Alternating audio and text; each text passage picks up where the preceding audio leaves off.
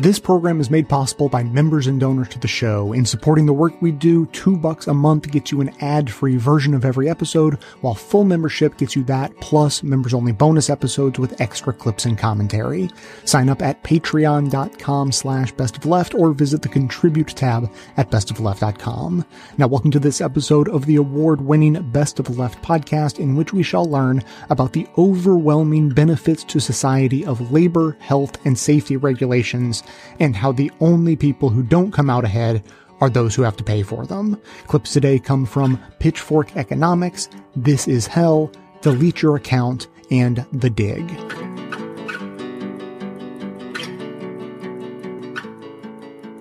Police officers don't want to be held to a high standard. My children don't want to be held to a high standard. I don't particularly like being held to a high standard myself. It is a truism of, I suppose, human existence that people like other people to be held to a high standard, but prefer not to be held to a high standard themselves. And so the issue of regulation is a very important one in human societies because it sort of defines how we relate to one another. And if there's one thing the trickle-downers love to say, it is that the rich and the powerful and big companies shouldn't be constrained by regulation. And if we do that, that it kills jobs and growth and wages and everything else. Again, taking the canonical form of trickle-down economics, that if we in any way constrain the rich or the powerful, it will be bad for everyone. Mm-hmm. Yeah, I mean, if you look at the historical record, there's just things that now, you might hear, say Andy Puzder, the former head of Carl's Jr. and Hardee's chain of fast food restaurants, claim that if your concern is to create entry-level jobs for young Americans, then a $15 minimum wage is something you should be protesting against. But if you look back, you'll see the Puzders of their day saying that if they weren't allowed to have children work in their factories, that they would go out of business and nobody would have any new clothing. You know, my favorite one is somebody who represented a dentist organization saying that if the government forced dentists to wear masks when they performed oral surgery on their patients, that they would lose the patient-doctor bond that comes from being able to see someone's face. And, and it sounds ludicrous now, but at the time, people took it seriously. Right. And I believe that speech was before Congress or a lawmaking body of some sort. Well, the truth is that they just didn't want to spend the money on the mask. Right, yeah, paper mask, that's the summer home eventually. And the thing that's so interesting is that when people make contemporary arguments against regulation, they are often plausible because you don't know the future. Right? That's the thing. You actually do not know the future. But when you go back in history and mine for these quotes, they are always ridiculous. Mm-hmm. My favorite, of course, is the objection to the Fair Labor Standards Act, which was passed in 1938. I'm looking at a quote right here that said that the Fair Labor Standards Act would create chaos in business never yet known to us. It sets an all-time high in crackpot legislation. This is a quote from 1937. Mm-hmm. And again, the thing is that nothing happened to the economy after the FLSA passed, other than we created the American middle class. Right. And multiple generations of huge amounts of shared prosperity. It's so interesting to contextualize these quotes in history because the more of them you look at, the more ridiculous the contemporary claims tend to be. But I think what's important is to sort of deconstruct for people why regulation matters and why it's not just not bad for growth. It actually is the thing that creates growth in market economies. And to do that, you have to think back to earlier episodes where we learned about what true prosperity really is. Mm-hmm. So, to be fair, if in the neoliberal framework, where GDP, which is basically any kind of economic activity, is the way in which you judge whether the economy is improving, then anything you do to restrict any kind of economic activity at all is bad for growth and therefore bad for everybody. Right. But once you see prosperity as improving welfare, like actually improving people's lives, and the way we've characterized that is solutions to human problems, then you instantaneously can see that some economic activity actually solves problems, but lots of economic activity actually creates more problems than it solves. And the point of regulation is to encourage economic activity that improves welfare and to discourage economic activity that doesn't, that destroys welfare. And there are no successful economies in the world that aren't highly regulated. In fact, you can basically stack rank the countries in the world from most prosperous to least prosperous. And what you quickly see is there are no libertarian paradises in the world where nobody pays any taxes, nobody follows any rules, and everybody lives like a king. And 100% of the highly prosperous, stable, and secure economies in the world are highly regulated, high-tax states. There are 205 simultaneous experiments in this going on in the world, and, like empirically, the evidence is super, super obvious.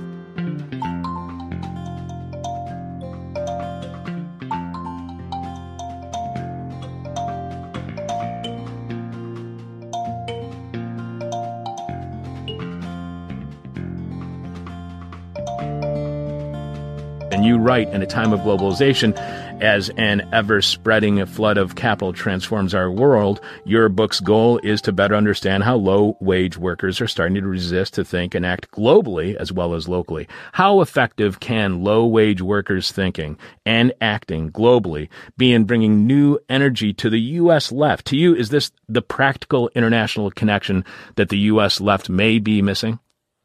Yeah, I think that it absolutely is. And I think that it's a reciprocal relationship, because activists abroad are also taking ideas and energy from the U.S. left. And so I think, in a time when McDonald's and Walmart are the two biggest private employers in the world, and the only bigger employers are the U.S. and Chinese militaries, there is really a need for a transnational left. And there was always a lot of talk about that, in the labor movement, going back a century ago.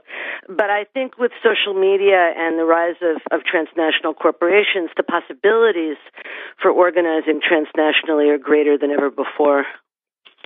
This leads to another part. You write that the activists you spoke with were all engaged in fighting the same things: poverty wages, the disappearance of public services, education, healthcare, water, the transformation of workers into independent contractors, and with that, a loss of seniority benefits, pensions, disrespect, sexual harassment and violence, mass evictions, and disregard of people's rights. To what extent did these activists see this as a growing global uprising against late capitalism, neoliberalism, whatever you want to call the system that caused the poverty, privatization, precarity, the abuse of your physical self as well as the abuse of your rights? Or did they view this all as first and foremost a local fight?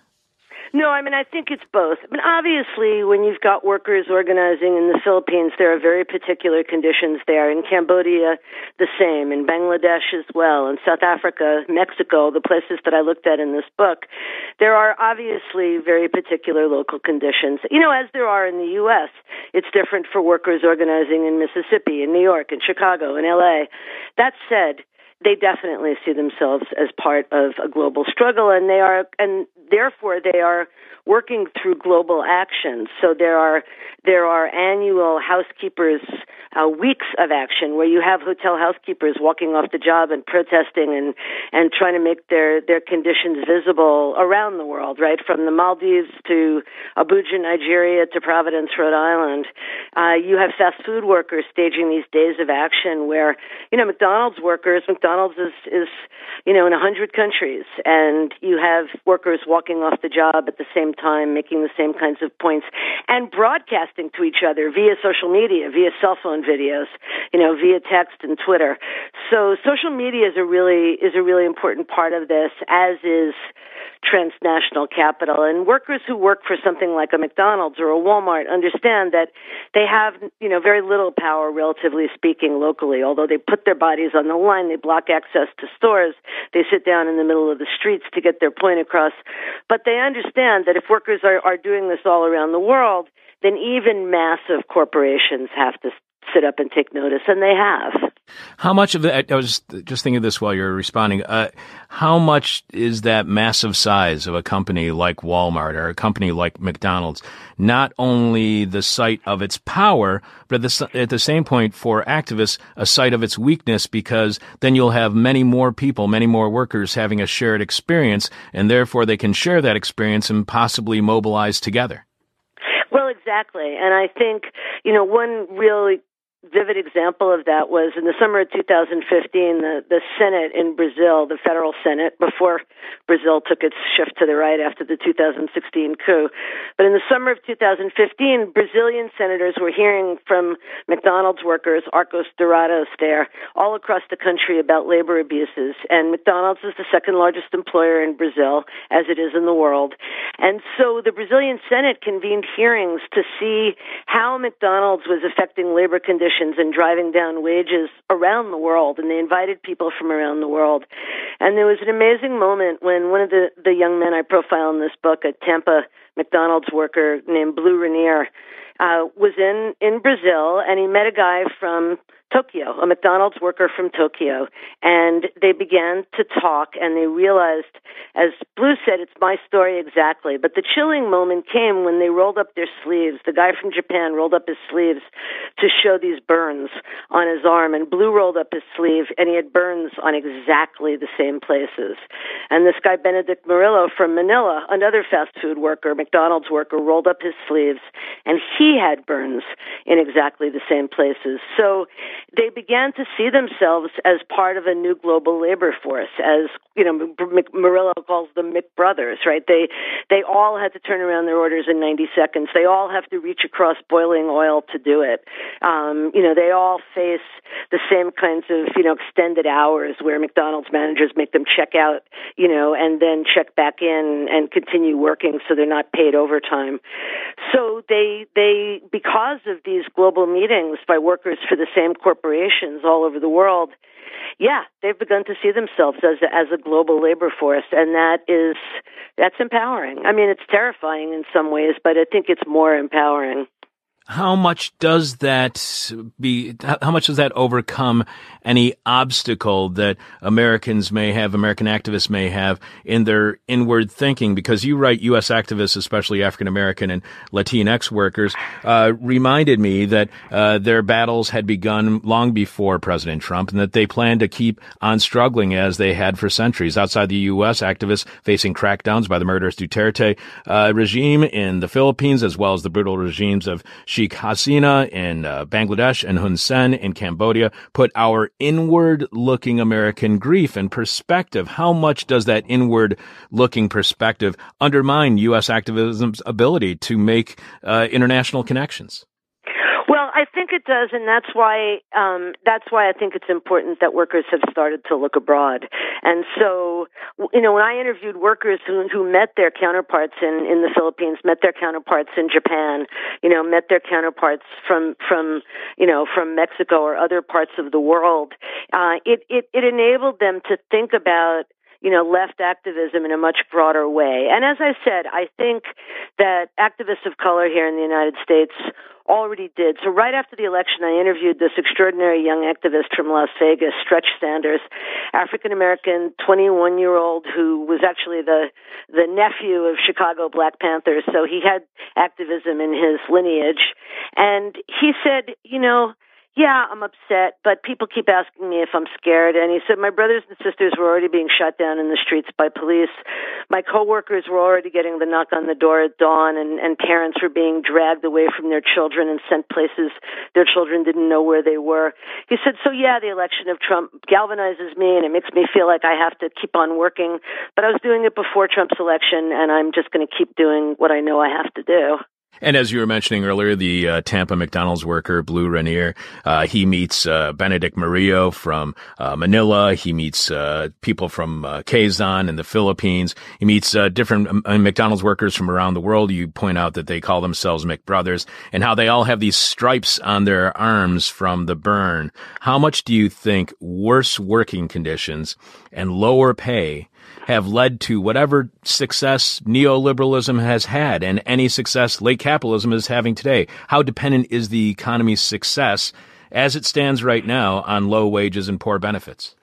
Well, I actually think that our measures for a healthy economy are really out of whack. And so I heard this really cheery jobs report the other day, and, they were talking about how, there are more people employed than ever before, and isn't this great, and the economy is doing so well. And I thought, the truth is, what I found in researching this book is that the measure of a healthy economy is not any longer the unemployment rate. The measure of a healthy economy is whether, not whether people have jobs, but whether they have to work 2 or 3 jobs just to pay their bills. And increasingly across the United States and around the world, that's the case. And that's one of the reasons that people have been willing to rise up. They felt like, again and again, people said to me, we have nothing to lose.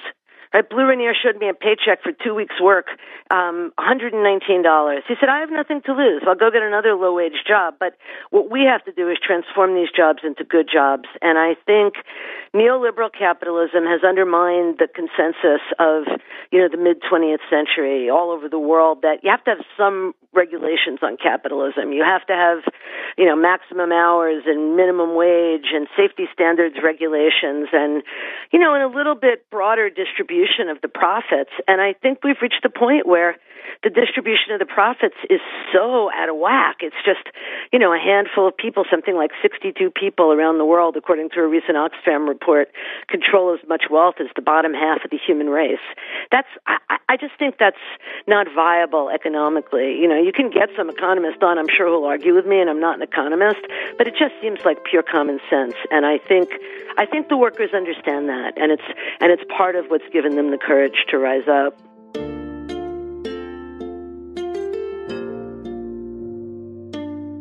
Today's episode is sponsored by the new book, Cannabis, The Illegalization of Weed in America, which delves deep into the troubling history and legacy of cannabis legislation in the U.S. Did you know that marijuana was introduced to the Americas during violent colonialism? That the first recorded use of a joint was in 1850s Mexico? Or that it made its way to the U.S. through the immigrant labor force, where it was shared with black laborers? Now, would it surprise you to hear that it didn't take long for American lawmakers to decry cannabis as the vice of, quote, inferior races, unquote? And would that give you a glimpse of insight into the current state of drug enforcement? For instance, that if you identify as a member of a minority group in the U.S., you are up to 8 times as likely to be arrested for violating cannabis laws. Whether you're a cannabis enthusiast, a history buff, or graphic novel fan, this book has something for you. That's Cannabis, The Illegalization of Weed in America. Get your own copy wherever books are sold and smoke out the truth for yourself. And you can find a link to more information in the show notes.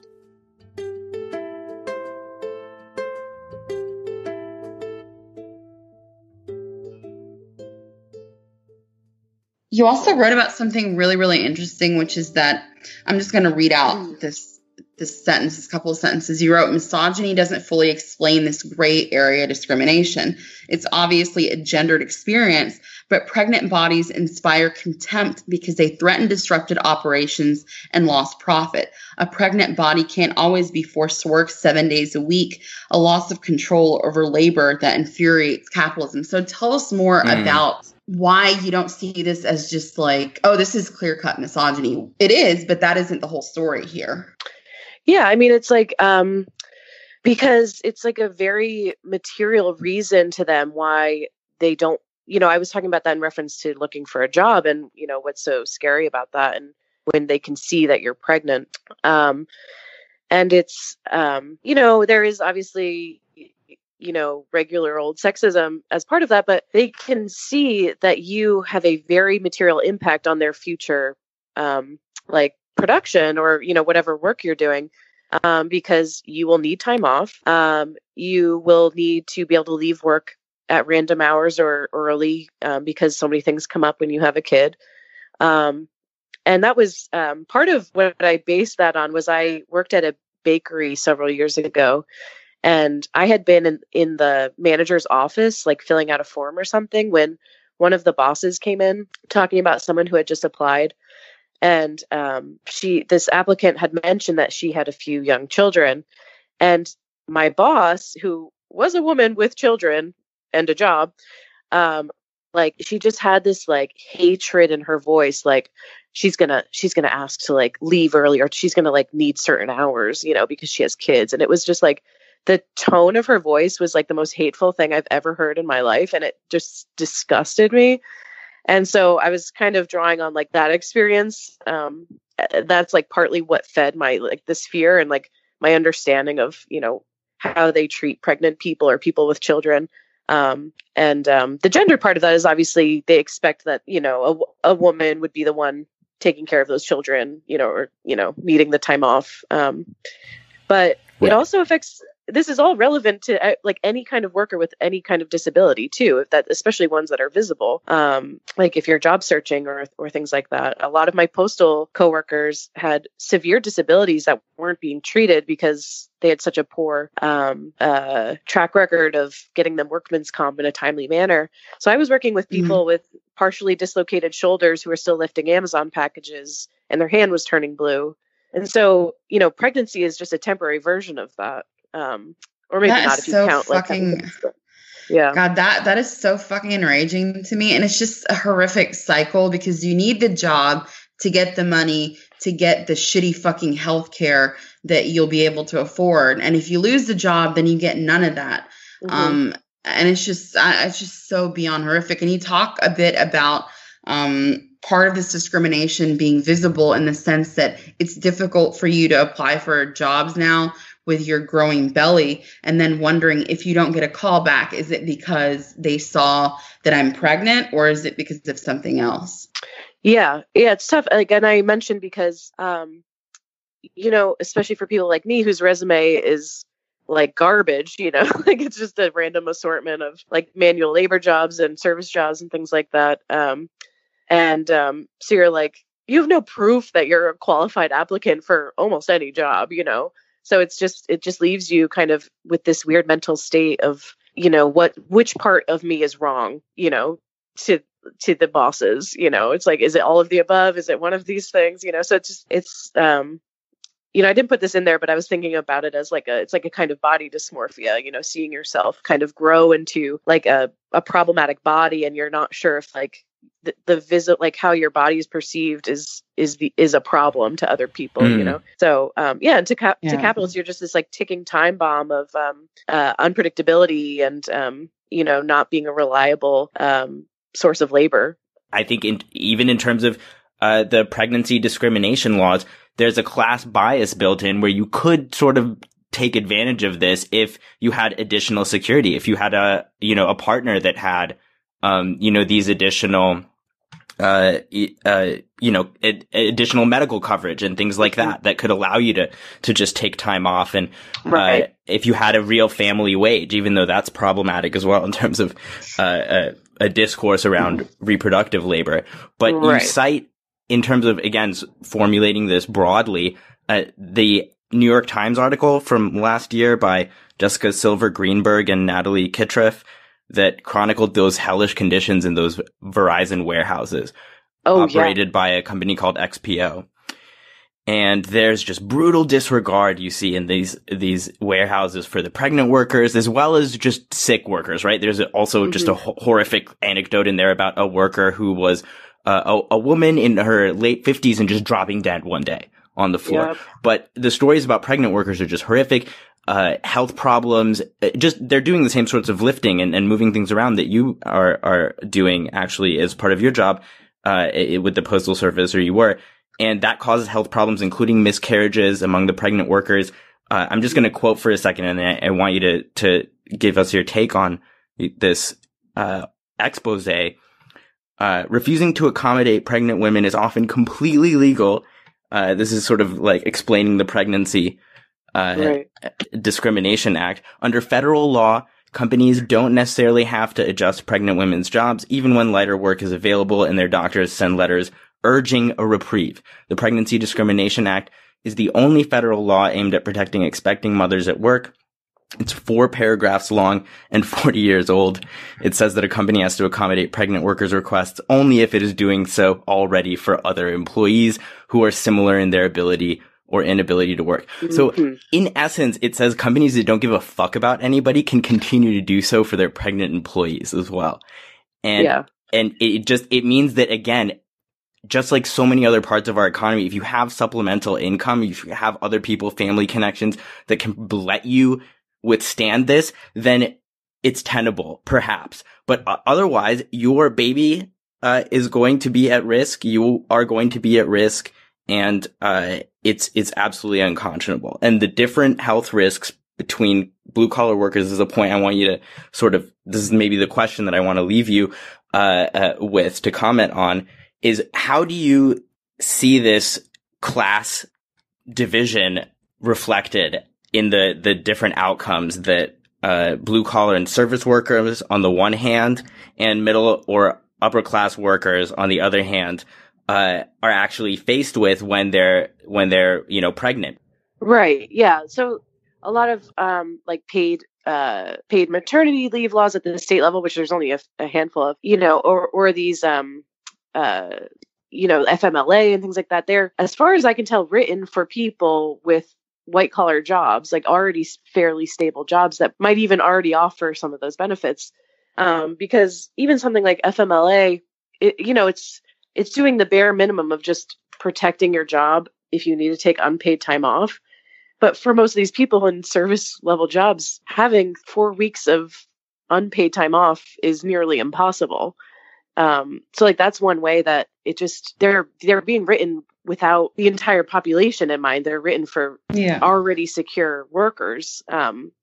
So that was one thing I saw, because I had multiple coworkers that had children while they were at the Postal Service, and I would talk to them occasionally, just trying to gather like what their experience was like. And I talked to one RCA, and then also some regulars who have a few more protections.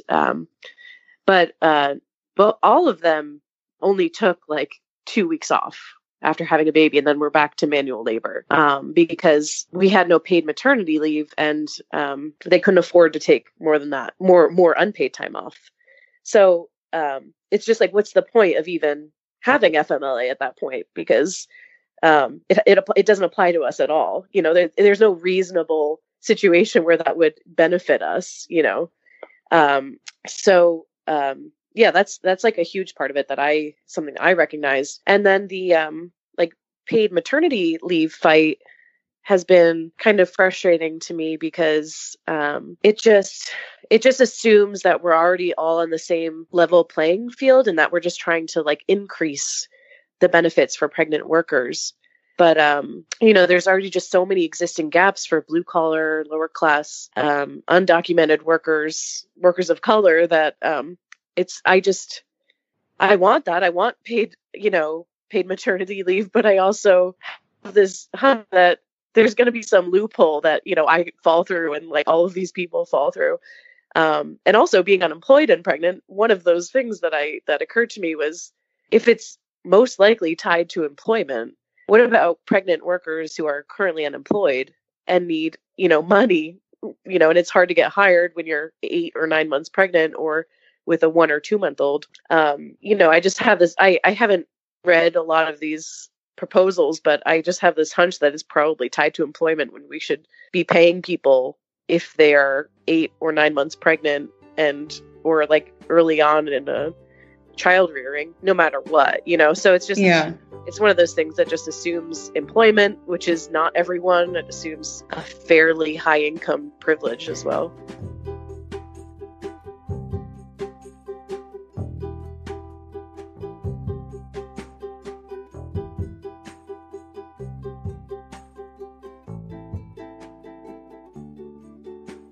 We tend to think of trickle down as working in 3 tiers. The transfer of wealth from the 99% to the top 1%. We think of wage suppression and lower taxes for the wealthy. But I feel as though deregulation slips through the cracks. And I was wondering if you could talk a little bit about how that functions in terms of income inequality.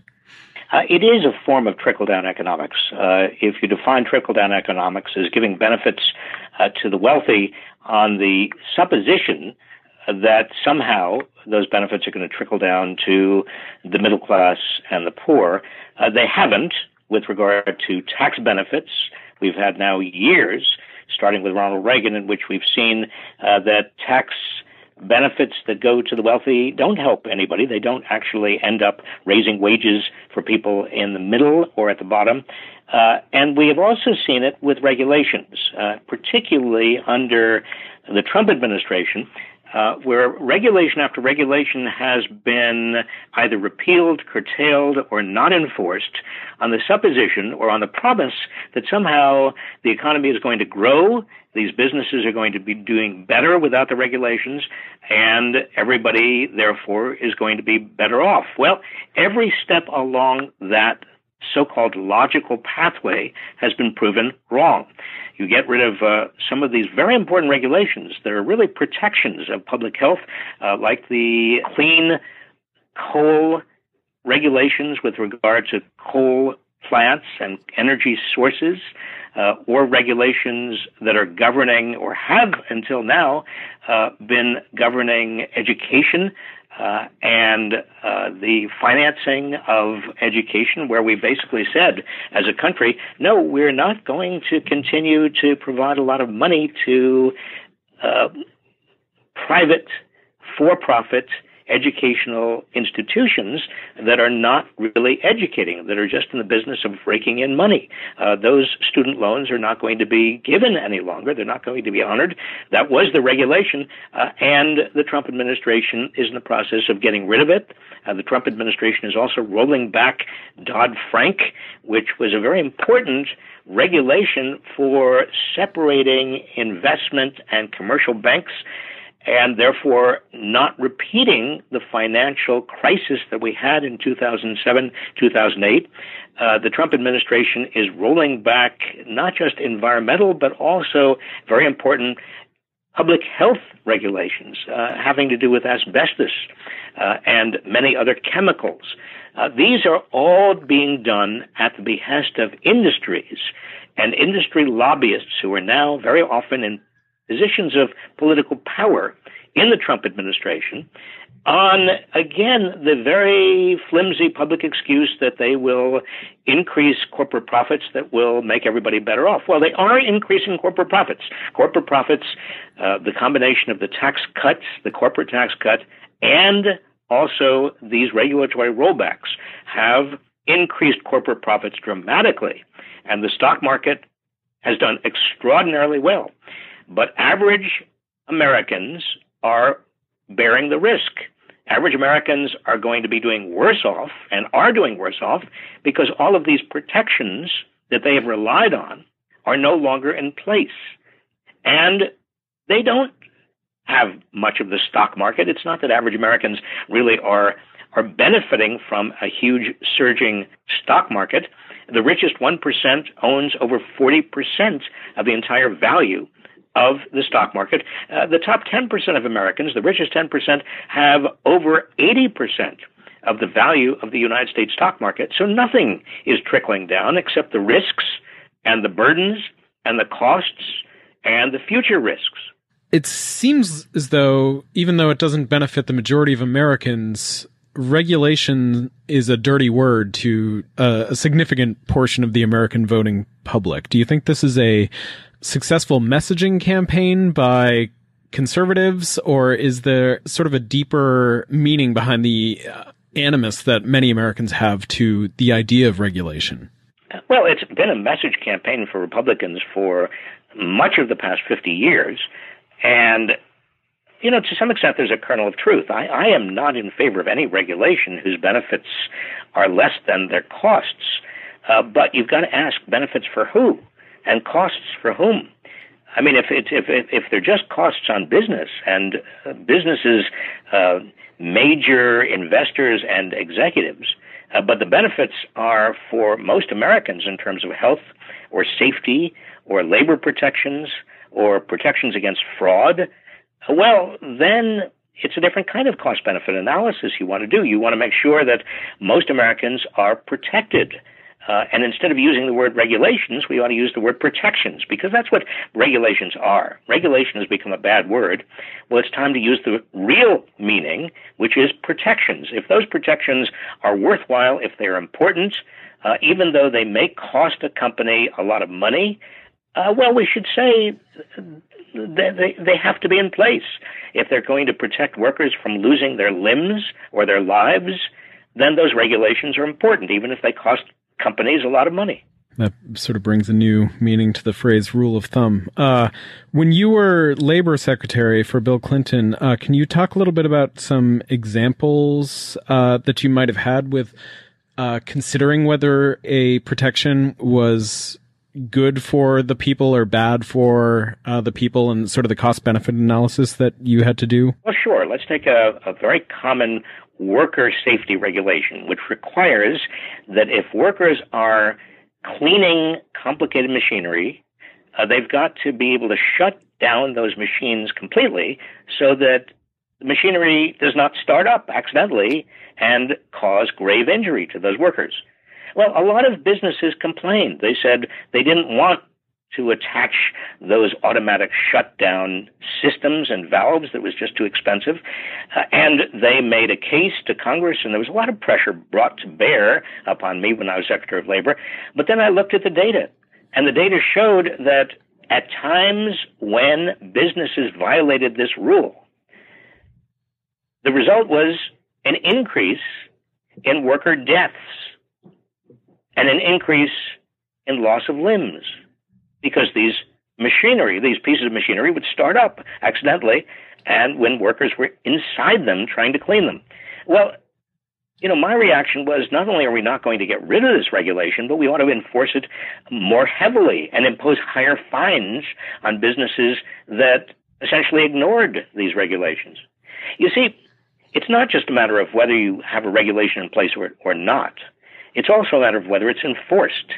And one thing that the Trump administration has done, and certainly big American businesses that don't want to pay these costs have done it time and time again, is that they have made sure that Congress does not appropriate the money necessary for enforcing regulations that are on the books if the businesses cannot get rid of the regulations simply through the legislative process. If they don't have enough clout to repeal the regulations or get rid of them legislatively or even administratively, they just make sure there's not enough money to enforce them. What do you think that hopefully a future Democratic administration could learn from past Democratic administrations, the Clinton and Obama administration, in terms of protections and how to enforce them and how to communicate to the people about the importance of them?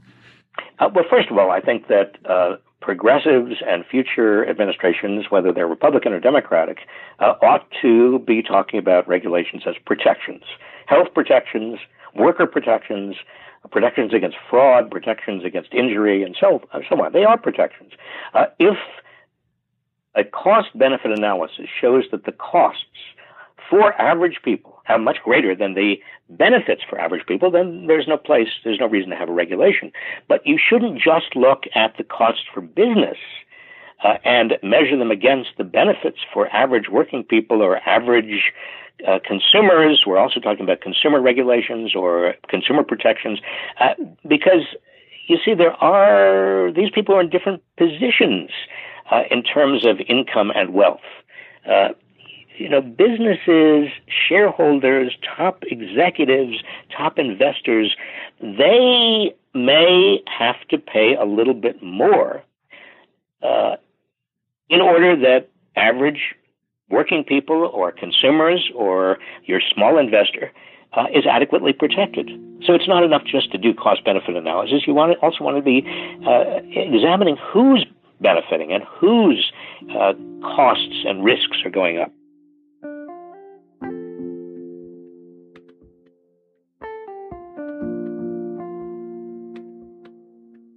This show runs on recurring donations from listeners just like you who've signed up to support the show on Patreon. Each hour-long episode we produce is the result of literally dozens of hours of work.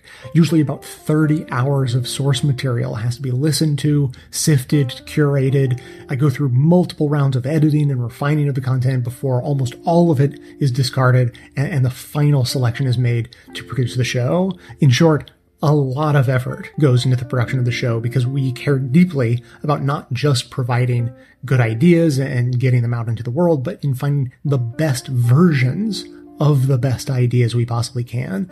Due to this high workload, we end up with a relatively low turnout of the show. We only put out 2 episodes a week, which means we have less than half the opportunity to bring in ad revenue than if we were doing a live to tape 5 days a week show. And that's why direct support is so important. So if you get value out of the show and you want to support the work that makes it possible, the most important thing you can do is become a member on Patreon. Members get to listen to an ad-free version of the show, participate each week in a poll that helps decide which topics we're going to cover, and they receive bonus clips and commentary in separate members-only episodes. You can sign up at patreon.com/bestofleft. That's patreon.com/bestofleft. And thanks so much for your support.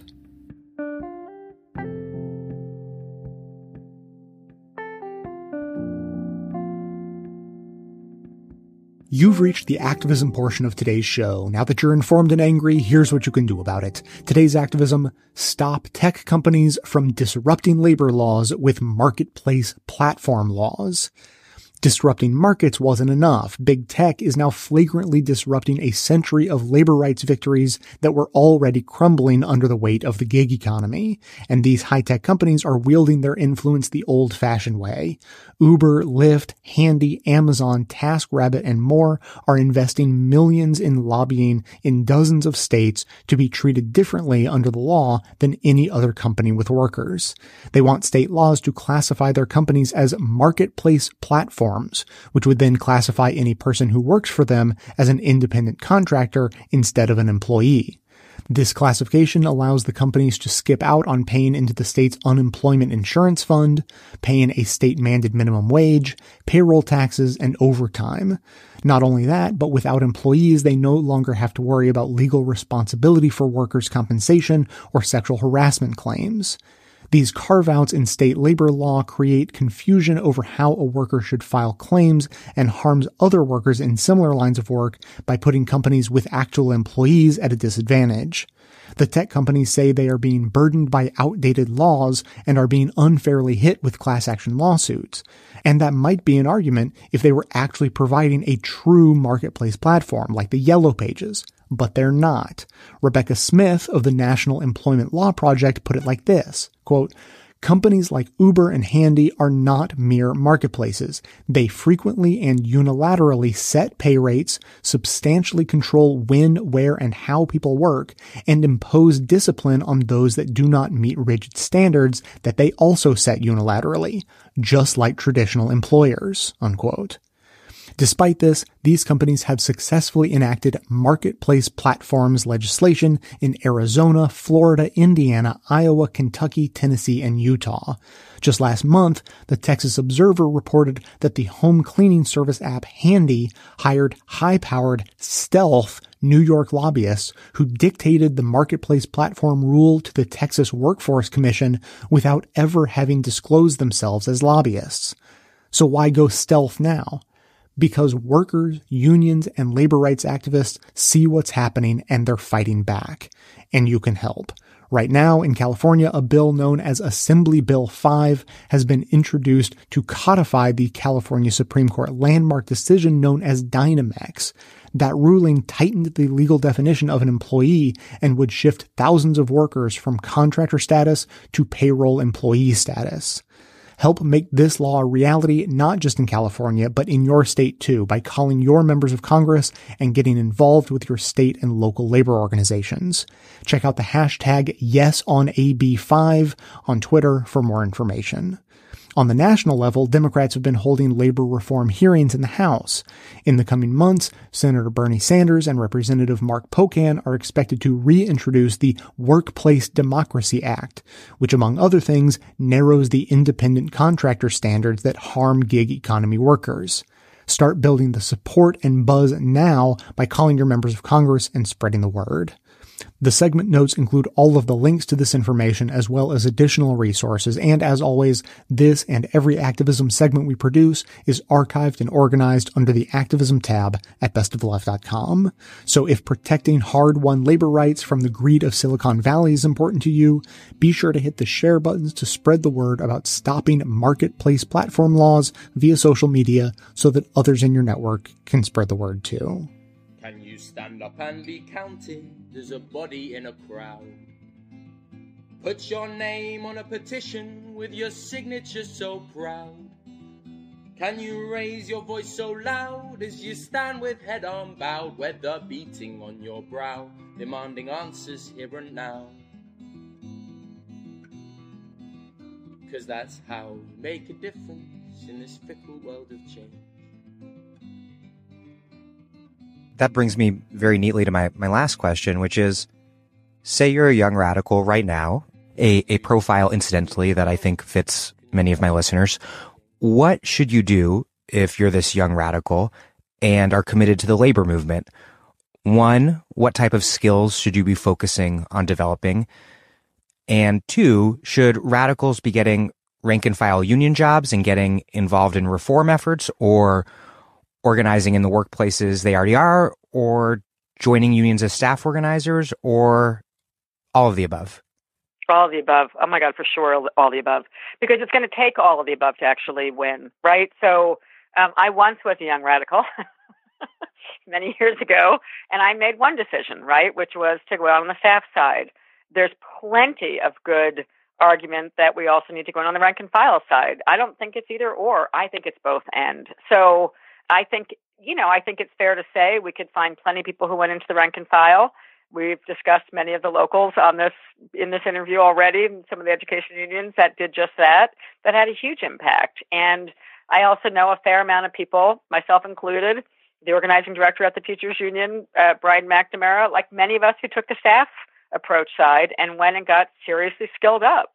We went and, if you're going to take the staff side, by the way, you need to find the really good unions and go work for them so that you actually get the experience. Like I wound up working for, I'm going to safely say, some of the smartest, most progressive and unions in this country. So I got amazing skill development as a young organizer. And it's never failed me, whether I'm running a political campaign in the kind of race we were just discussing, right? Like I've run a lot of political races from the base of the labor movement where we did challenge the incumbent. By the way, if you read my first book, you'll realize that, the first big trouble I got in SEIU was for doing just that back in 2003, right? Was working with a big local of ours to challenge some incumbents. So, but we won anyway. So I digress. The point is, what young radicals need to do is learn how to win. So whether you're going to go on the inside and join a reform effort, I wouldn't do that willy-nilly. You better get some training before you do that. And if you're in an existing workplace that you like, you need to step out and look to places where you can get the kind of skill training and skill development. You need to do some reading. You should start some book groups. That's how it all began in West Virginia. That's how it began in Chicago. That's how it began in Los Angeles. That's how it began in Oakland. So where should a young rank and file worker be looking for that sort of advice and training? A whole bunch of them recently apparently read No Shortcuts. That was nice to know. Before that, they read Naomi Klein's No Shock Doctrine. One is you can start doing self-education, right, which is like find the handful of things that you can read. And there's a lot of people doing this already, but, start with a book group. You can go to Labor Notes. You can go to a handful of books that are not just Labor Notes. You can now, in a whole bunch of states, go to the labor centers that they have. You can even go to more traditional community organizing basic training. People could criticize Midwest Academy of Organizing, but it's where I started when I was 17 years old. And the fact that I learned what power analysis was and what strategy was and the difference between a tactic and a strategy at age 17 is because I went to something called the 5-day training at the Midwest Academy of Organizing. Now, do I think that I've gone well beyond that in my development? Yeah, of course. But at 17, that was pretty powerful stuff. I understood. When I was 18, I was at Union Summer in Chicago, SEIU Local 1. Right. So there you go, right? And by the way, many of the many of the staff that I either worked with directly or came to work with me in various campaigns in the last 25 years came out of the Union Summer in Stamford, Connecticut, where they came to work with me when they were in their teens. I'm not going to name them all, but there's a lot of them, right? And they're all over the labor movement now. So you need to go to Jobs. By the way, Jobs with Justice does some really good training. So it's there are resources out there. The key is this: it does take skill. So get yourself skilled up, and it mostly starts with commitment, but it sure does take skill. And the thing I've always said about organizing, I'm always going to say about organizing, it is not rocket science, but it is a skill. And what the sort of left and self-identified radicals don't do enough is get involved in win or lose fights with real deadlines and test themselves. Because you do not know if what you're doing is working, if all you're ever doing is counting turnout at a rally. I don't give a shit about turnout at a rally. I care about, can you build a plan and win? Something that has a deadline attached to it. And part of what I've always loved about the labor movement, there's a lot of things, but one is we have real deadlines all the time. Every contract is a deadline. Every contract tests our mettle. Are the workers participate? And that's what structure tests are, right? So every young, not just young, I mean, everyone who's young for sure, but anyone who's a self-identified radical needs to test their work and figure out if what they're doing is working. And you can't do that unless you start popping off bad Democrats in safe seats, target-rich environment, or start getting involved in your union and start seeing if you can, win a contract and win a really hard fight and win a great contract. So we need more yes or no hard deadline fights on the left side of the aisle so that people start to skill up, learn their mistakes, get better, learn more mistakes, get better, and make it so that we can win fast, because we have until 2030 last I looked to save the planet.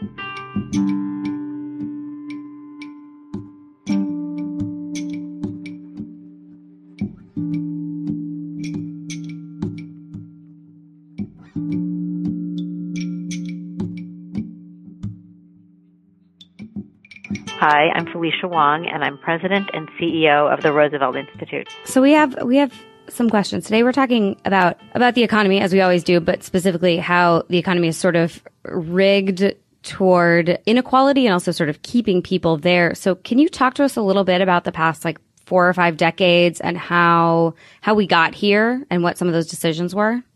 Well, I think part of the problem is that for many decades, at least since the 1980s, we have thought about people in poverty as needing certain kinds of programs, right? Food stamp programs, other kinds of TANF programs. And look, these kinds of programs in the poverty alleviation frame generally is really important, but in a way, these are kind of like Band-Aids. These are not the right policies because they are not really cures. And one of the other problems is that poverty isn't like a scratch or a bruise. We're talking about a really cancerous tumor, and Band-Aids are really not the solution to the problem. So I think it's important to look at much deeper ways in which the structure of our economy is actually driving poverty. Right. And so, Felicia, what I often say is that people are poor because they're not paid enough money. Right. Which seems really obvious. It's so simple. Yeah, it's really super simple. In a capitalist economy, you're not poor because you don't get food stamps. You're not poor because you didn't get rent assistance. You're poor because you didn't get paid enough money almost certainly by your employer. To be clear, there are some people who don't have jobs. Sure. There are people who definitely in our society, and to be fair, in every society, can't take care of themselves and may not have the capacity to have a job. But that's a relatively small proportion of the people in our country who are struggling. The vast majority of people who are struggling actually do have jobs and are still poor. So how do we get there? Well, I think one of the ways I like to think about this is the way Martin Luther King thought about it. His Poor People's Campaign from the mid-1960s really talked about, yes, he definitely talked about the number one thing was a meaningful job at a living wage for every employable citizen. And he talked about access to land, and he talked about access to capital, and he talked about, the right to organize. So all of these things together are the things that actually our economy doesn't do well at providing for most people. And that is why people are poor. Right? Some people have little or no capital. They have no hope of getting it in a capitalist economy, as you often say, Nick, as you just said, right? Some people live in places where work is totally disappeared, where there is no hope of work. There remain, even in an economy that looks very bubbly, like our economy today, there remain neighborhoods where black men are still at 40% unemployment, right? Black men of working age. Some people who have jobs, they can't organize for better wages. Some people have no access to housing and no hope of getting housing. So these are all like very big problems. And again, not to denigrate food stamps. Food stamps are very important for many people, but that kind of approach is not what's going to get us out of poverty. So that's a long way of saying it. The short way of saying is we don't have the right policies, probably because we don't have the right analysis of what's wrong. I think lots of people currently think about markets as being these things that just operate perfectly by themselves, right?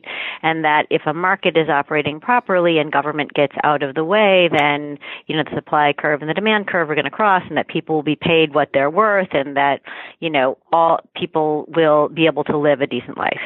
But actually, that is not the way markets work. Markets are structured to work for some people and not for other people. Mm-hmm. So that we talk a lot at Roosevelt about the rules that we need to structure markets so they actually do work properly. And one of the things that we've seen now, just by way of example, is that the increase in corporate power, for example, in our economy means that we have companies that are making tremendous numbers of profits, as you have said, Nick. Yeah. But those profits are actually going right back to the executives who take those profits out of the company in the form of stock buybacks, and they're not actually being transmitted back to workers in the form of wages. So that gets right back to where you started this conversation, Nick. People are poor because they are not being paid enough money. Yeah. So what we need to then focus on are the rules that either allow people to do that or don't allow people to do that. The rules that would require paying a living wage or not. Yeah. So I have a question then, and this is sort of kind of a big question, but how do you get then from the market will fix itself to we have to step in or sort of ensure that this playing field is leveled? Well, this is an answer you would expect from somebody like me because, I run a think tank. But, you have to look at the data, right? And, here's one interesting statistic. All reduction in poverty has occurred through government action. It's government that reduces poverty rates. So 50 years ago, 1967, the poverty rate was 27% without tax credits and benefits.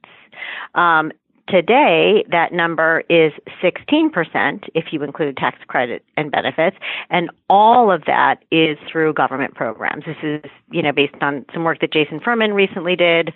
So you really have to look at the role that a number of government programs play in reducing poverty, and yet still we have the kind of poverty rates, that we were lamenting at the top of the hour. The idea that we didn't say this, but, at some point, over half of all Americans will live in poverty. And my point is the way for us to get out of poverty is through government action.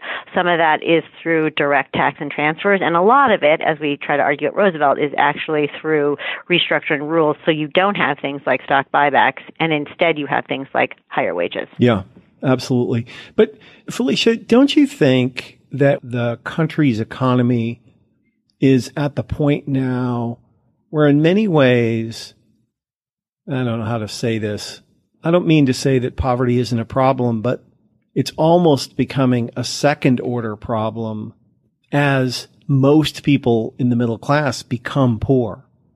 Yes. Right? Our language doesn't capture this very well because we only have one word for poverty, poor, right? But most people think of themselves as middle class, right? Even people who earn well below the poverty line still consider themselves to be middle class. Yeah. Right. But frankly, we don't think about it that way at Roosevelt, really, for exactly the reason that you suggested, Nick, right? That because it's really not about a small fraction of poor people. Yeah. It is really about the disenfranchisement and the lack of power and agency of the vast majority of Americans. And frankly, I think it's one of the reasons that Occupy took off in 2011 was because the tagline, "We are the 99%," Like, that really resonated. That, you know, mathematically, it is true that the 1% were pulling away from the 99%, but it also is true that even people at the 70th percentile, even people at the 80th percentile felt very insecure, right? Yeah. They had too much debt. They didn't know how they were going to pay their kids' school fees. They weren't sure, you know, about whether or not they'd be able to afford a vacation or a restaurant meal or any of the things that we think about as sort of the markers of, you know, a modest middle class life. So I think that one of the reasons that, at least for a while, we were talking about this as inequality was to try to capture, and I'm not sure that inequality, by the way, is the right political frame either. Mm-hmm. Yeah. Because it feels very mathematical and like the economists love it, but like inequality still doesn't feel very human. And I think what we need is an economy that works for people.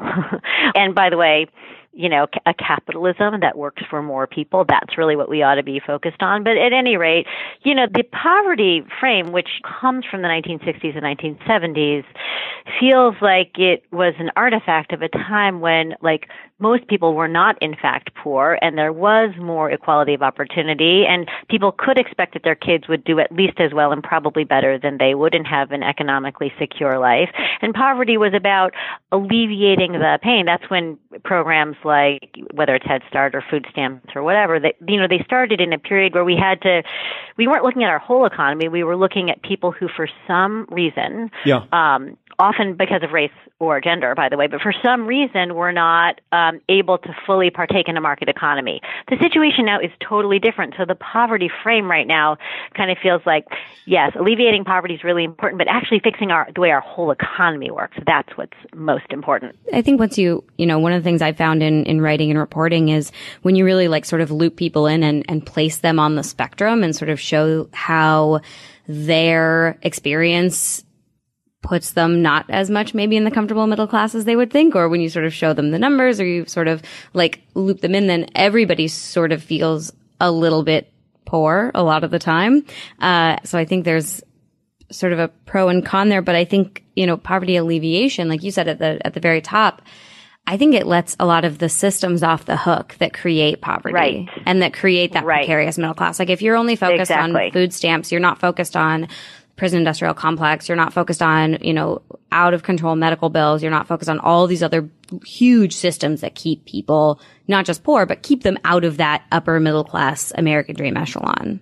I think that's exactly right. But I think one of the most pernicious ideas that actually a lot of people on our side, lots of progressives have come to believe, certainly neoliberals, as that, you know, people are poor, people aren't paid enough because they're not well educated enough. Right. And this is a super pernicious idea. That is just objectively false. And that's not right. That is not true. That is not true. But it's this trap that you can get into, which is to come to believe that the people at Walmart who are paid $7 or $8 an hour are paid that because that's what they're worth, because that's all their educational attainment allows them to deserve. Because they didn't bother to, you know, try, right? Whatever. Yeah. And it's a tricky area because on the one hand, yay, more education is always better.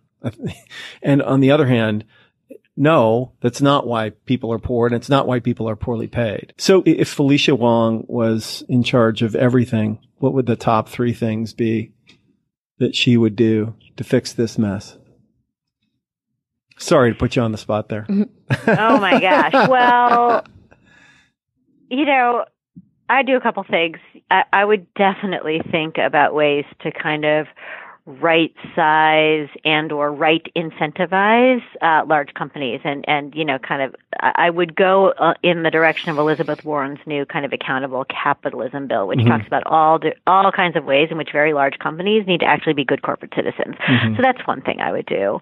I think the second thing I would do is to really make sure that kids of all races have enough capital, enough potential to have some kind of wealth.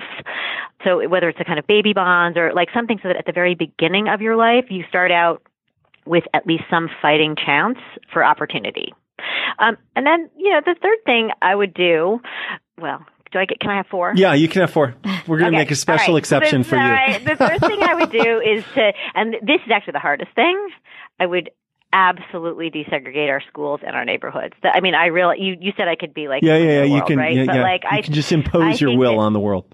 I think that the idea that we are so divided geographically by race and as a corollary by income and or wealth is absolutely pernicious. So I would desegregate. And the last thing I would do is like make sure that we have a democratic institution, small d, not big D, like actually have a functioning democracy, because I believe that only when people continue to have input and agency and voice in making all these decisions, only then would a system that you set up reasonably well from the beginning be able to have any fighting chance of self-sustaining.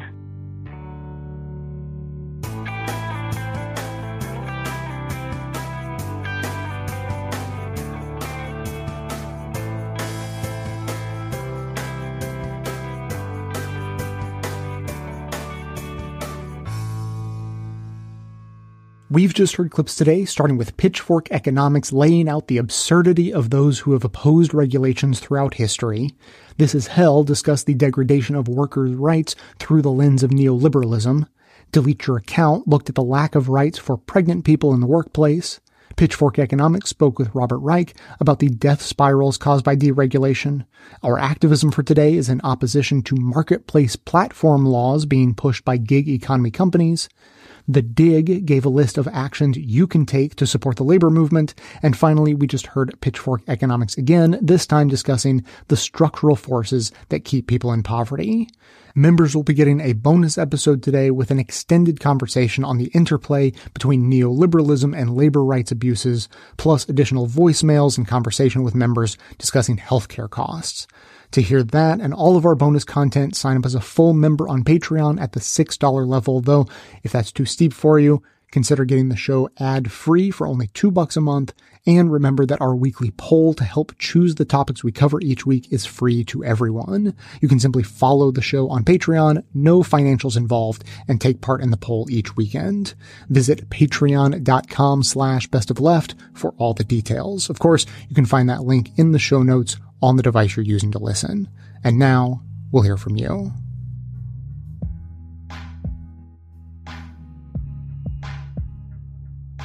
Hi, this is Heather from Texas.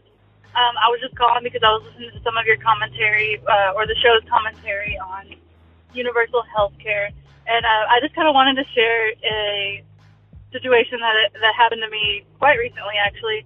I had a kind of a discussion/debate with a libertarian who, his idea of why healthcare in America was so expensive was because of regulations and patent laws. And it kind of took me back for a second. I kind of had to kind of step back, and I was like, how? What can you explain?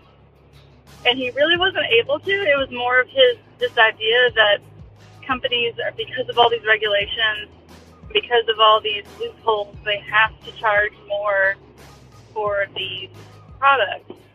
I could kind of tell that this guy probably had not very much experience in the healthcare field, just the way he discussed this. And so I found it really kind of interesting and funny and sad, this idea that regulations are what's causing the healthcare to be so expensive, when, in my opinion, I think it's because we don't have enough regulations. We don't have enough things in place to kind of set caps on, profit margins that these companies will try to get out of these products.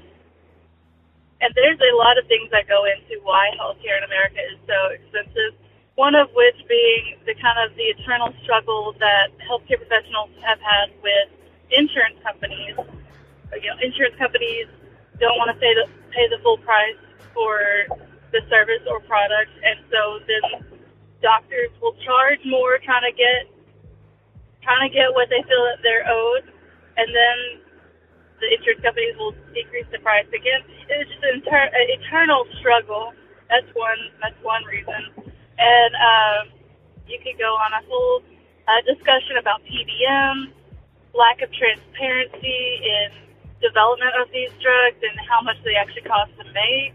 That's actually something that's not publicized. We have no idea how much profit a company will make on a drug, because we don't even know how much money it takes to even make, like, to create one pill. And granted, that doesn't take into account all the research that had to go into it to make that even possible, but still, that information is not available to most people. And so I felt kind of disheartened. Of course, this is a libertarian, so they are totally against everything that I feel is important in government to have in place to protect the average person, well, to protect anyone in particular. But I thought it was an interesting conversation that I felt like sharing. And I wanted to thank you so much. I love the show. I love the perspectives you offer. I love all the different ideas that I would never have thought of on my own on particular topics. And once it's brought up, it's like, oh, yeah, I never considered it from that angle. I'm sure you know this, but I can't express how much I appreciate it. Thank you, and bye.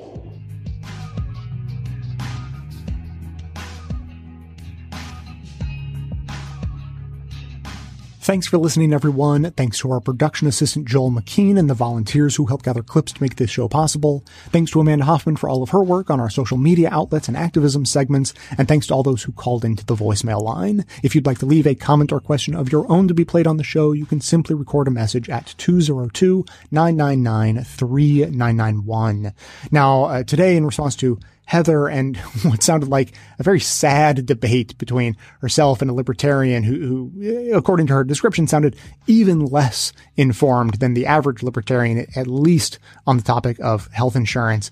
So I just want to give some tips to either Heather or anyone else who may end up in a similar situation discussing health insurance with a libertarian who thinks that we shouldn't have more regulation because it's really regulation that's the problem, based on the fallacy that the free market is best and that's what our system is built on. I just want to lay to rest the idea that our current health insurance system has anything to do with the free market, because our entire system is an accident of government regulation. So just first to lay something out, to be clear, people like myself who believe in the power of government regulation to do good in the world, we are not in favor of every law that could ever be conceived of and passed to influence economies or systems that exist in the world. There's a difference between good regulation and bad regulation, well thought out regulation and ill thought out or accidental regulation that ends up doing things people never had in mind at the time of the passage, or regulation that sort of sets something in motion that ends up running out of control. And that's what we have with our healthcare system. So just to lay out the history, our healthcare system was born out of legislation that came during World War II. So the federal government was worried about inflation. So they had this idea, we're going to put caps on wages that can be paid because we don't want people to start getting paid way, way, way too much because there was a labor shortage. So if people are getting paid way too much, then prices could start going up and hyperinflation could kick in, and then we'd be in real trouble. So, okay, we're going to have wage caps and that'll sort of keep things at bay. But then the labor groups, of course, were pretty pissed off about not being able to get paid more money when they really deserved it. And so labor groups were going to go on strike.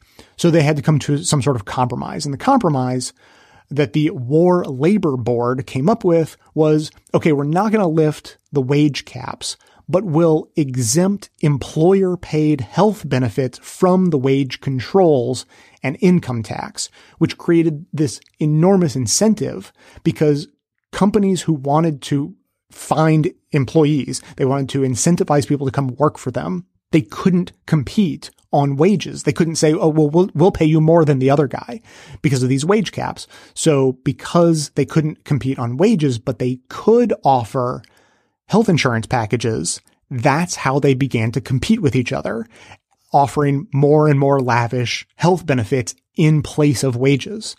And that set this pebble rolling down a snowy hill, and you end up with the massive historical accident of a health insurance system that we have today, which is on one hand based on a whole bunch of private health insurance companies, and on the other, provided mostly by people's employers, which makes no sense if you were to create a thoughtful system or sit down and decide, okay, what's the best way to distribute health care and what's the best way to insure people against health costs. Even if you were going to do it as a private system and you sat down to figure that out, there's no way that our current system is what you would come up with. And speaking to the libertarian mindset, I would argue that if the government had done nothing to accidentally, perversely create the incentive structure that they did, it's possible that the invisible hand of the market might have created something less horrific than what we have now.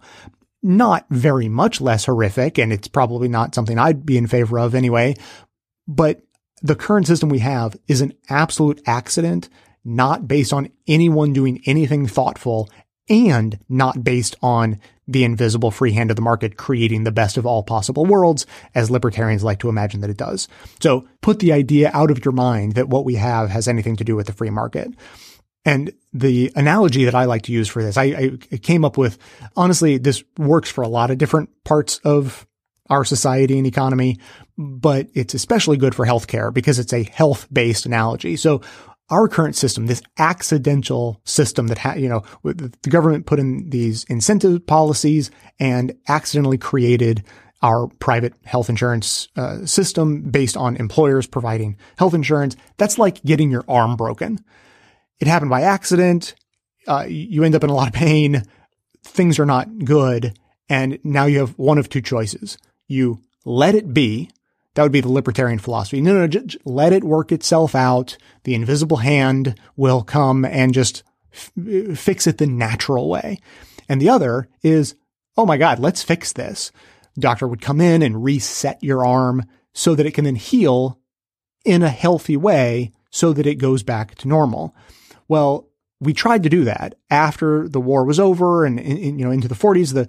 The government tried to sort of repeal these incentives that they had put in place with the idea of them being temporary. It was a war measure to help deal with the wage caps that they had put in place, but that was only supposed to be temporary. So they tried to repeal them.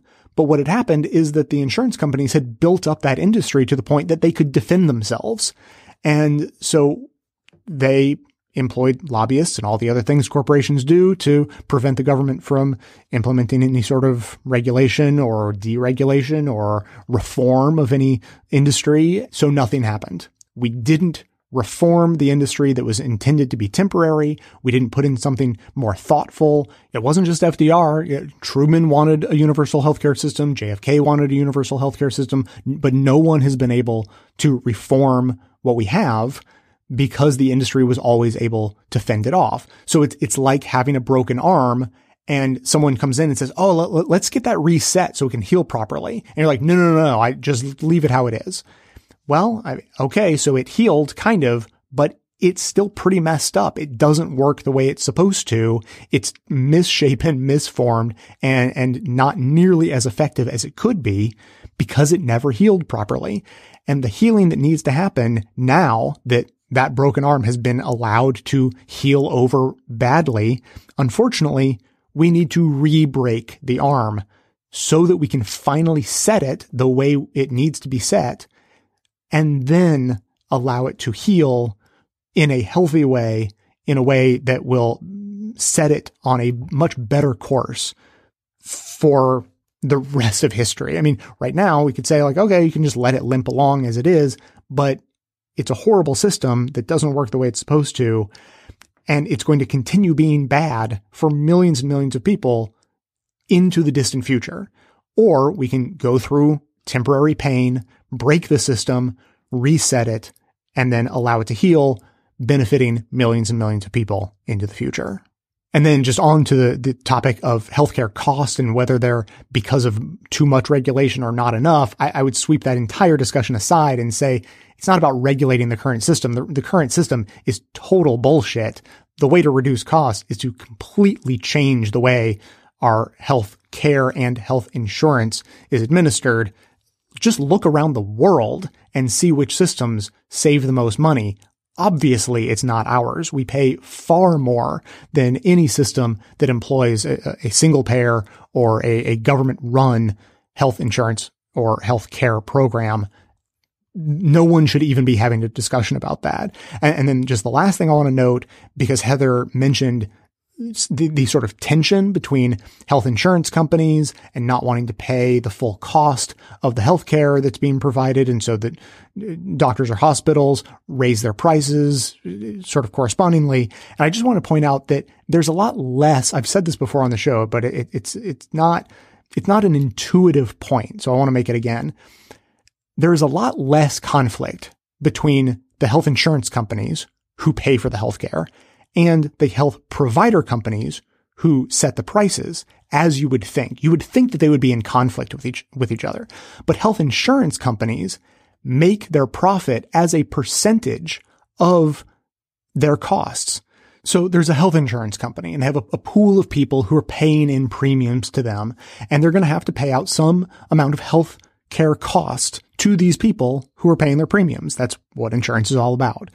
So, you would imagine that the insurance company would want to pay as little in healthcare costs as they can, which to some extent is true. They do like to reject people's claims or their surgery procedures or anything like that. They do like to reject people and say you can't have that paid for by your insurance. But that's not all there is to it. It's not like they're going out making all their money by keeping expenses low and negotiating the best possible price for themselves, because ultimately they make their money as a percentage of the total amount of money they spend. So this pool of people that you're a part of, you're paying your premiums in, that pool of people collectively, let's say their total collective health care expenses is going to be $800,000 for a given year. Well, that insurance company knows that ahead of time because it is literally their job to know that sort of thing ahead of time. That is what actuarial tables are built to be able to predict. They know everything they can about you and everyone else in that pool, and their actuarial tables can predict based on past experience what's going to happen in the future. And so they know with uncanny precision that they are going to have to pay out $800,000 in medical costs. And so what they do is they charge premiums accordingly, and they set their premium rates to say, we're going to make back that $800,000 that we're going to have to spend and a healthy amount of overhead, expenses, and profit for us to keep.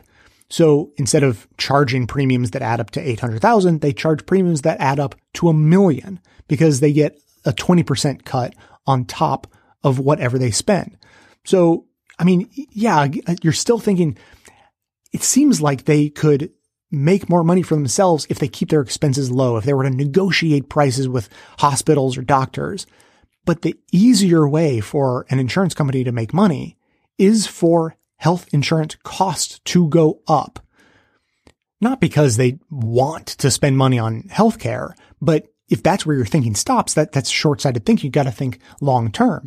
And it's the premiums. That's where they make their money.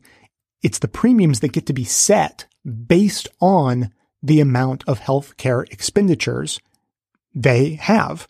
So you have that pool of people. They cost $800,000. The insurance company gets to tack on an extra 20 for themselves. Okay, that's great. $200,000, like that's an okay profit. But what if healthcare costs go up by 10 times or 100 times? Now that same pool of people, instead of costing an insurance company $800,000 in medical expenses, what if those medical expenses are $800 million? Well, the insurance company will have known that ahead of time, and they'll simply get to set their premium rates to account for that. So instead of charging premiums that add up to $1 million, $800,000 for cost, $200,000 for their own profit and administrative expenses, now they're going to spend $800 million in medical costs, but they get to keep $200 million for their administration and their overhead and the cost of their buildings and their CEO pay and their private jets and their profit for the company. So when you see it that way, of course, there is no downward pressure on healthcare expenses, and the health insurance companies make more money for themselves the higher healthcare costs go. So if our system weren't perverse enough, just by the sheer existence of a profit motive in the healthcare system, which is completely immoral and should not exist, we don't even have a functioning market because we don't have adversarial market participants. The insurance companies who pay for the healthcare actually want the prices to go up, and the people who provide the healthcare and get paid for services also want prices to go up. And the people who actually need the healthcare services themselves cannot possibly be expected to be the ones to negotiate down their costs at the moment in time when they need healthcare, because that's when you're sick or in need of surgery or dying or in mental anguish or whatever. This should all be self-explanatory. We individuals at a complete structural disadvantage in the best case scenario are then put at the further disadvantage of being sick or injured or whatever. And it is at that moment when we are expected to negotiate, which is never, ever, ever going to happen. So the system as it is, aside from being completely immoral, is totally, totally broken. And it is impossible for the free hand of the market to produce a fair and equitable system or any kind of a system that helps bring prices down. It cannot be done. The whole system needs to be rebroken, reset, and allowed to reheal again, finally, in a healthy way for the first time. As always, keep comments coming in at 202-999-3991. That is going to be it for today. Thanks to everyone for listening. Thanks to those who support the show by becoming a member or making donations of any size at patreon.com/bestofleft. That is absolutely how the program survives. Of course, everyone can support the show just by telling everyone you know about it and leaving us glowing reviews on Apple Podcasts and Facebook to help others find the show. For details on the show itself, including links to all of the sources and music used in this and every episode, all that information can always be found in the show notes on the blog and likely right on the device you're using to listen. So coming to you from far outside the conventional wisdom of Washington, D.C., my name is Jay, and this has been the Best of the Left podcast, coming to you every Tuesday and Friday, thanks entirely to the members and donors to the show from bestoftheleft.com.